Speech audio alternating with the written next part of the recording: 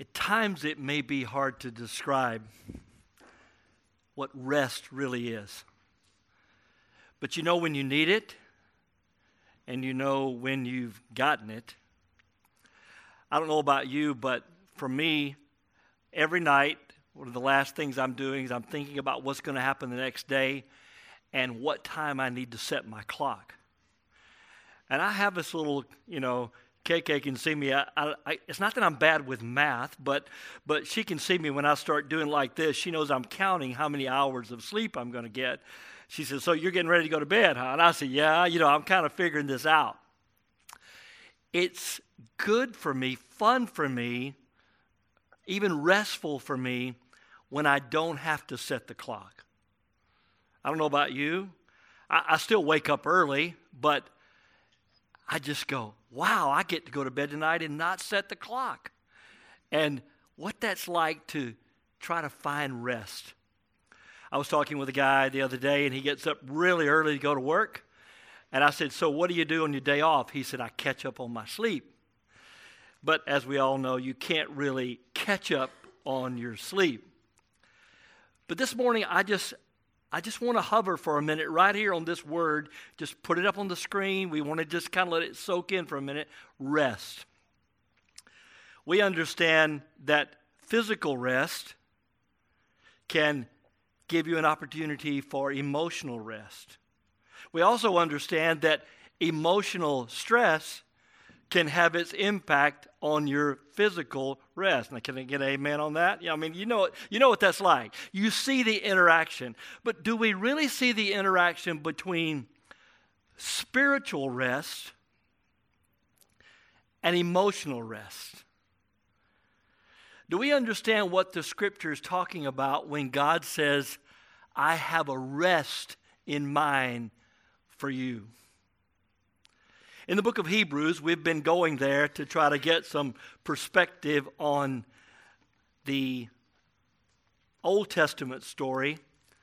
In the book of Hebrews, we find that there is an interaction and a pathway toward spiritual rest. An example of spiritual rest, a pattern even, if you will, for spiritual rest. And I want us to open our Bibles this morning to Hebrews. It's toward the end of your Old Testament, New Testament, Hebrews chapter 3 and 4. And what we're going to do, if you have a physical copy of the Bible, we're going to do a little bit of this. We're going to spend some time in Hebrews. We're going to go back to the Old Testament, see the story that it's based on. Then we're going to come back to the New Testament and make that application to our lives. So let's just read one verse out of Hebrews chapter 4, verse 9. "So then there remains a Sabbath rest for the people of God." In these two chapters, the word rest is referred to about a dozen times. And so what we're going to do is see how that application of spiritual rest applies to our life today. So let's make a deal, all right? You listen to the Word of God. Let me try to point it out to you, and you respond to what He's saying. Just like Justin said the other morning, he was having that time with his Bible, and what did God do in his life? I have one simple goal for these next few minutes together. That God will take His Word, speak to your heart, and you will respond to Him. So pray with me. Father, we pause now to look into your Word. We ask you to be the teacher. We pray that you would help us see what we need to do to respond to you, anything we need to lay down, anything we need to pick up, anything we need to believe, any unbelief we need to set aside. So we pray that you would speak to us in a personal way. That is why we pray this prayer. Lord God, speak to my heart. Would you pray that prayer aloud with me? Lord God, speak to my heart. And Lord, when you speak, we'll know that it's you. So we listen now for your voice. In Jesus' name, amen. Almost a dozen times, the writer of the book of Hebrews refers to rest. He is making an application between the people of God and the promised land of old. But he's applying it in a New Testament setting to what it means to follow God into his promises and his promised land. So in order for us to make the application, we need to understand the context of what he's talking about. So if you go back in your Bibles to the book of Deuteronomy, we're going to look, we could read so many different passages, but we're going to look at just how the story unfolds and how it applies to mine and your life. Now, I am pretty visual. I would preach every Sunday with a marker board, you know, if it was easy to put it up here, because it wouldn't help you, but it would help me as I would start seeing the way things interface, even in a way together that they fit on a timeline. So this morning, I want you to just know that when I'm right here, I'm referring to the cross of Jesus. When I'm over here, I'm getting into the New Testament. When I'm way over here, I'm applying this to my and your life, looking back at the cross in the New Testament teaching. But today, we need to stroll back over here to the Old Testament for a moment. I'm not going to take time to refer to creation and the fall of man, and then understanding what happened with Noah, and then how God gave Abram a call, and then Isaac responded, and then Isaac had two sons, Esau and Jacob, and how Jacob then name was changed to Israel, and Joseph went to Egypt, and the Jews went to Egypt. I'm not going to go into all that, all right? I just want you to know that's part of the timeline. And when they came out of Egypt, being led out by Moses, God said he was bringing them out to take them in, right? So God's goal was not just to deliver them from slavery. God's goal was to take them from slavery and take them into the promised land. So what happened? After God had given his law, after God had described how to be worshiped through the tabernacle, he brought the people of God to a place called Kadesh Barnea. Kadesh Barnea is found in the book of Deuteronomy when Moses starts describing what happened back then. It's been 40 years since the then. And so Moses starts to describe to the people what happened back then. I just want to give you this one little tidbit because I so long for you to be such a people that know your Bibles that you even come back to me and correct me for what I messed up, all right? The Bible says in the book of Acts that the Berean Christians went home and checked out what they were taught to see if what they were being taught was true, all right? I'm totally willing for that to happen. I long for that to happen, that you know your Bibles and you test it. Here's a little tidbit for you. Genesis, Exodus, Leviticus, Numbers, Deuteronomy, the Pentateuch, the law, the Torah, as the people of Israel would refer to it. Deuteronomy, if you just break the word down, you can know what's happening in Deuteronomy. Deuteronomos, the second giving of the law. Why is there a second giving of the law? Because in the first giving of the law, the people of God died off in the wilderness, all right? So now Moses is preparing those who were 20 and under, who've now lived for 40 years, and they're getting ready to go into the land. So the Bible says in Deuteronomy that he's telling them the story, and he said, we came to Kadesh Barnea, Deuteronomy 1, verse 19. When we reached Kadesh Barnea, here's what happened. We sent out 12 spies.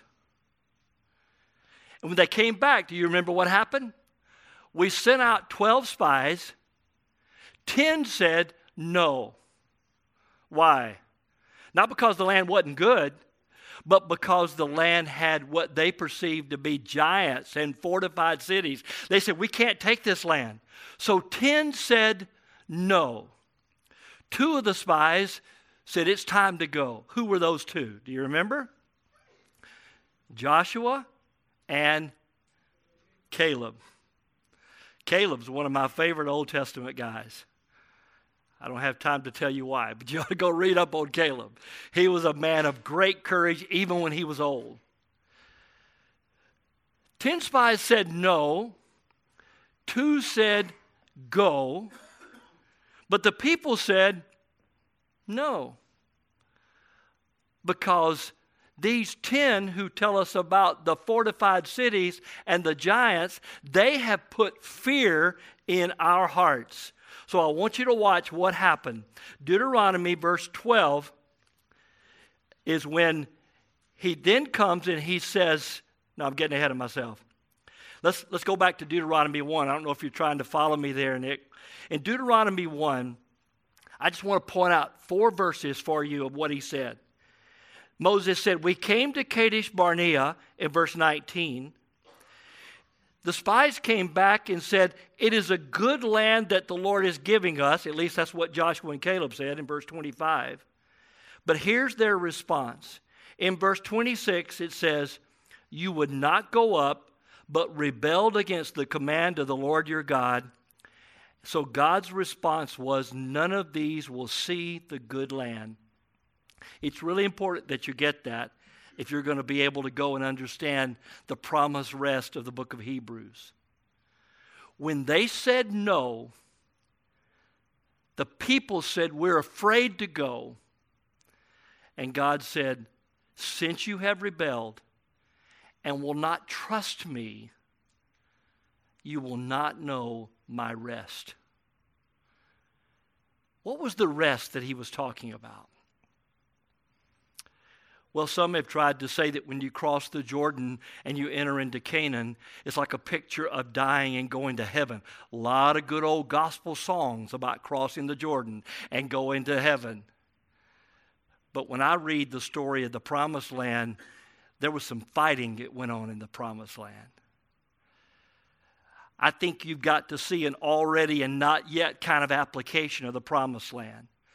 The Promised Land was a place where those who had been delivered had to go and occupy the land for themselves.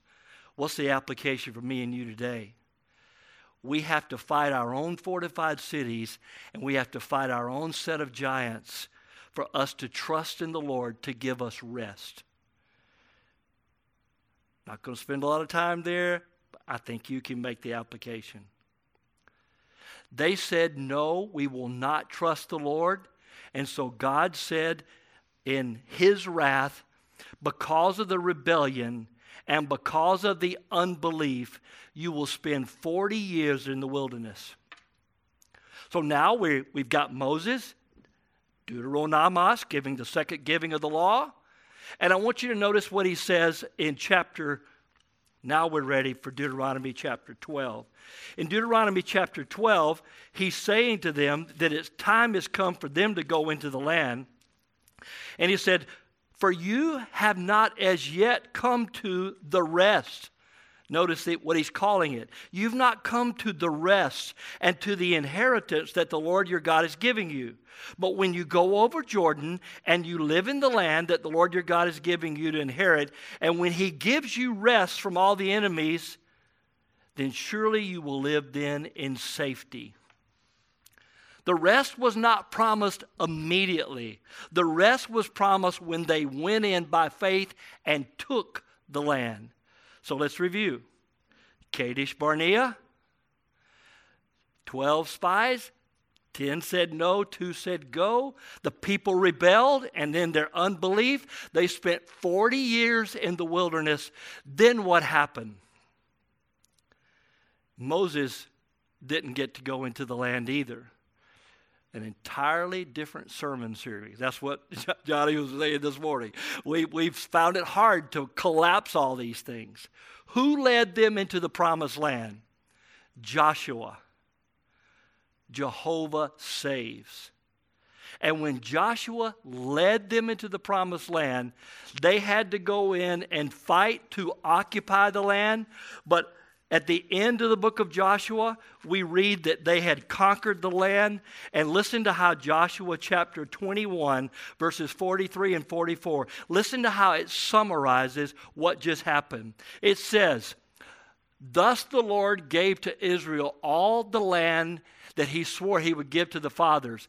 They took possession of it, and they settled there. And the Lord gave them" what? Rest. The Lord gave them rest on every side, just as he had sworn to his fathers he would do. Now, we need to now move back to the New Testament and look and see what is said in Hebrews chapters 3 and 4 as it applies to us this promised rest. So let's go back there together. Now that's the background story of not going into the land, 40 years in the wilderness, and then going into the land. That's the background story of Hebrews chapters 3 and 4. A dozen times God talks to them about the rest. But I want you to see it's not formulaic, but in many ways you can see a pattern that's followed in Hebrews 3 and 4. Here's the pattern. The Spirit of God takes the Word of God, and the people of God trust in the Word of God, and they find rest. Let's go back over here. The Spirit of God, speaking to the people of God, gave the Word of God to them, but they would not trust and respond to the Word that God said, "I will give you this land." And when they would not respond to God's promise to them, they could not enter the rest. So, how does it apply here in Hebrews 3 and 4? I don't know how your Bible is laid out. My particular one, I don't know if you can see it. I have these bold letters that are inset here. And in those bold letters, what is happening is it's quoting an Old Testament passage. And as I look at this, I find Hebrews 3 verse 7, "Today if you hear his voice." 3 verse 15, "Today if you hear his voice." Chapter 4 verse 7, "Today if you hear his voice."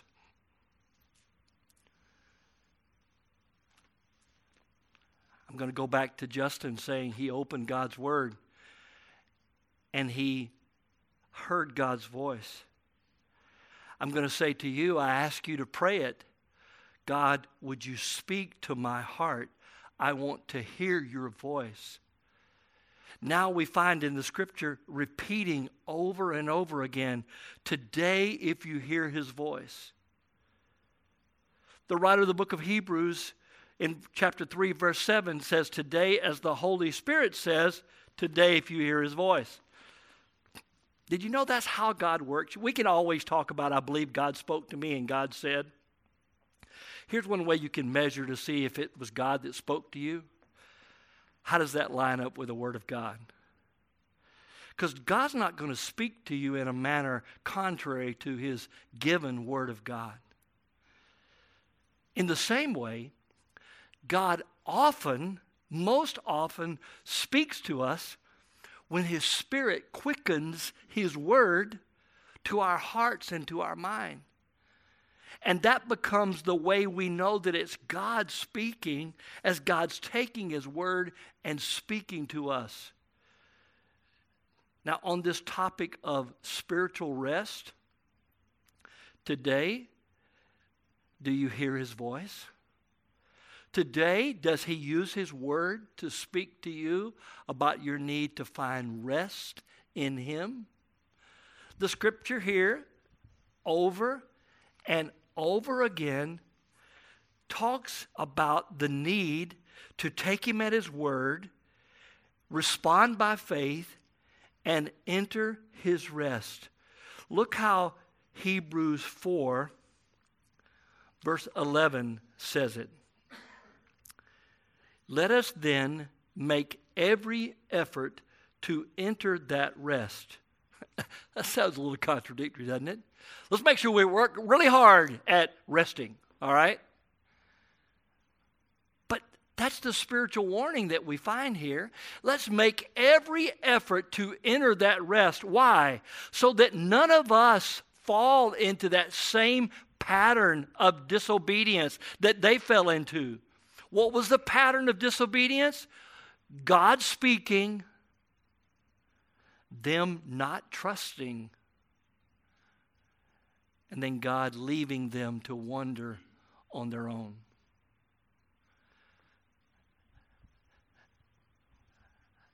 I looked at 3 different places where this rest is put into a challenge form for me and you.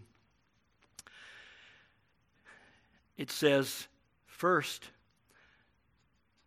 Hebrews 3 verse 12, take care, watch out, see to it.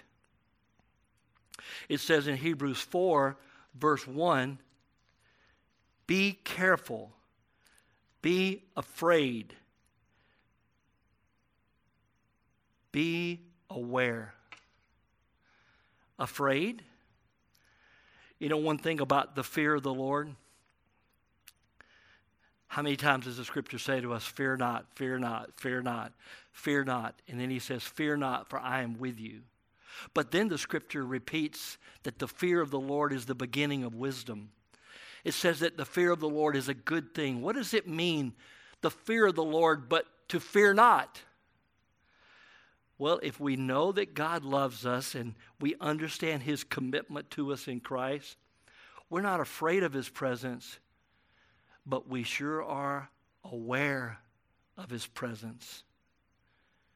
We recognize, as Hebrews 4 goes on to say, that everything is laid open and bare before the eyes of Him with whom we have to do. Now, if that makes us afraid, it's because we've not made something right. You see what I'm saying? It's like when I'm driving down the road and I see the policeman, I do 2 things.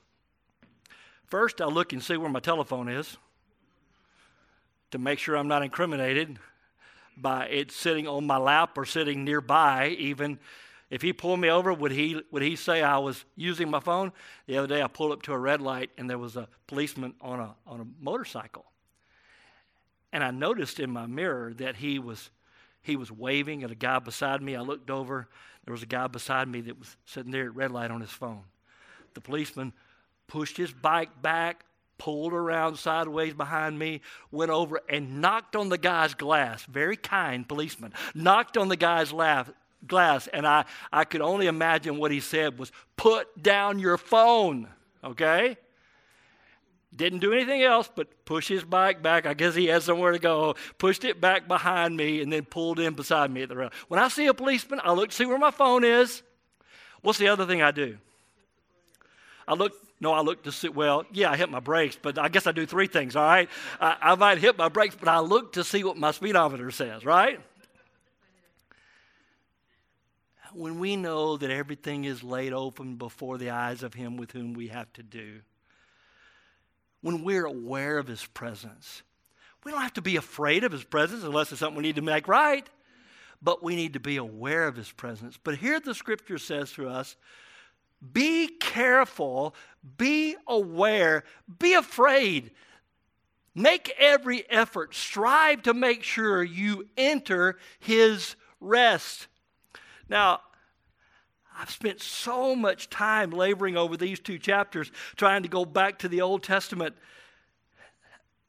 Just let me point out a couple things to you in Hebrews chapter 4. As he's making this analogy of entering rest, he appeals back to creation. Hebrews 4 verse 4. Somewhere he has spoken about the 7th day this way. On the 7th day, God rested from all of His works. When God had finished all that He was doing, He had finished creation and He established a pattern in creation to rest on the 7th day. And I'll tell you, you try to work 7 days a week, you do it long enough, and you'll find out that you've been violating His pattern. I'm not trying to be legalistic over the Sabbath. I watch football and I go out to eat, all right? So, I mean, it's not that what I'm saying is God established a pattern when he showed us that he was resting from his work. But here, as he's making the application, trying to show the rest that we need, he says in verse 8 of Hebrews 4, if Joshua had given them rest, he would not have spoken later about another day. Here's another little thing, like I told you, Deuteronomos. You can remember this. The word Joshua is the Old Testament word for Jesus. Does it kind of bother you when you watch some guy step up to the plate and his name is Jesus something, in baseball? I mean, I understand that our Hispanic friends will name their child Jesus. I couldn't do that, but I understand the honor they're trying to give. In the Hebrew family, to name a son Joshua, they understood they were declaring that Jehovah saves. And here the writer of the book of Hebrews, if you go and try to look at it, even in the Greek New Testament, trying to make the parallel, if Yeshua, if Joshua, if Jesus, but not the Jesus we know who died and was raised from the dead, but the Joshua that took them into the land, if he had given them rest, why would they have spoken about another day? What's he referring to? Psalm 95, I believe it is being quoted here by the writer of the Hebrews, saying that even the psalmist talked about today, if you hear his voice, don't harden your heart. So there's a pattern. There's a pattern of hearing God, trusting his word, and finding rest. Verse 9 says, a Sabbath rest remains therefore for the people of God. For the person who has entered his rest has rested from his own works, just as God did from his. Now, I'd be less than candid if I didn't tell you that theologians spend a whole lot of time trying to argue over, is this rest talking about heaven, or is this rest talking about the promised land, or is this rest talking about the New Testament victory in Jesus? And I would say to you the answer is probably yes, all right? Because in the pattern of entering rest, conquering the land and finding rest, we find right here, right next to the cross, that when Jesus died, the keys of death and hell were swinging at his side when he was raised from the dead. And we don't have to be afraid anymore about death. We don't have to be afraid anymore about hell. We don't have to be afraid anymore about paying for our own sin, because that's what he did when he died on the cross. And there remains today for me and you, if we hear his voice and we respond to him, we can trust his word that we really are forgiven. That God really does want the best for us. That we don't have to be afraid that his plans for us are to destroy us, but his plans for us are good. And we can find such confidence knowing that the one who started this good work in us will complete it to the day of Christ Jesus. So today, if we hear his voice, let's be careful to enter in to his rest. Does rest mean not working? No. Rest means working yoked with Jesus. He said, if you'll take my yoke upon you, when you work, you'll know that I'm pulling the plow. Remember the old adage, find something you love and you'll never work a day in your life? Well, I want you to know I've found something I love, and there's been some days it's been work, all right? It's felt like I was having to earn. Sometimes I walk out telling KK, headed back to the salt mine, honey. I'm walking back to the office. I got to go work again. But the work that we don't do is to earn our salvation. And the work that we can do is to let God work in us both to will and to do for his good pleasure. So this morning, I invite you to rest. What do you have to do to rest? Come to the Lord Jesus, who bought you on the cross, who died for your sin and was raised from the dead. Come to the Lord Jesus. Hear the Spirit of God saying to you, come to me and trust me. What's your biggest problem? Will you trust him with it? What's your biggest disappointment? Will you trust him with it? What's your biggest challenge? Will you trust him with that? When you do, you will find rest. Here's how Jesus said it. Come to me, all you who labor and are heavy laden, all of you who are weary and burdened, and I will give you what? Rest. Take my yoke upon you. We don't use yokes very much, but it's the picture of the animal who's found their way into the harness and who's working for the farmer. Jesus says, come right in here beside me and take my yoke and watch me work. And when you watch me work, learn from me, you'll see what kind of worker I am. I am gentle, I am humble, and you will find rest for your souls. So today, I invite you to Christ. Come to him.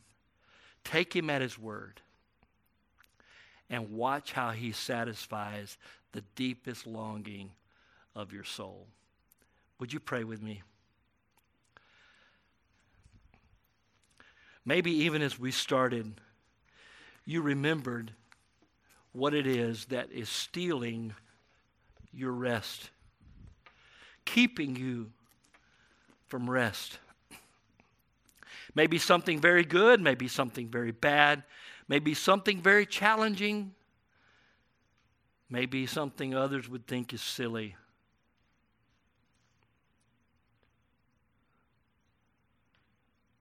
But when you hear it, you realize that's where my rest is going.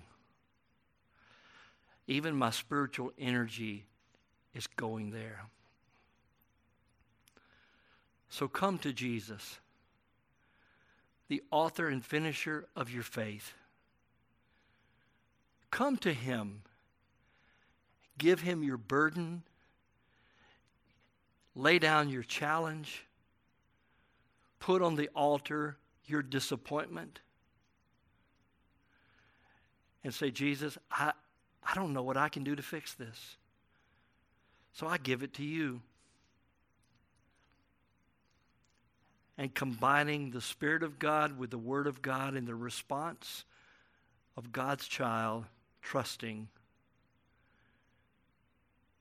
he will give us rest. Father, we thank you for your word, and it's timeless. We thank you for your Spirit who applies it in time. And we pray today, this day that we call today, that like the writer challenged us, today, if we hear his voice, this day, let us not put aside trusting you another day.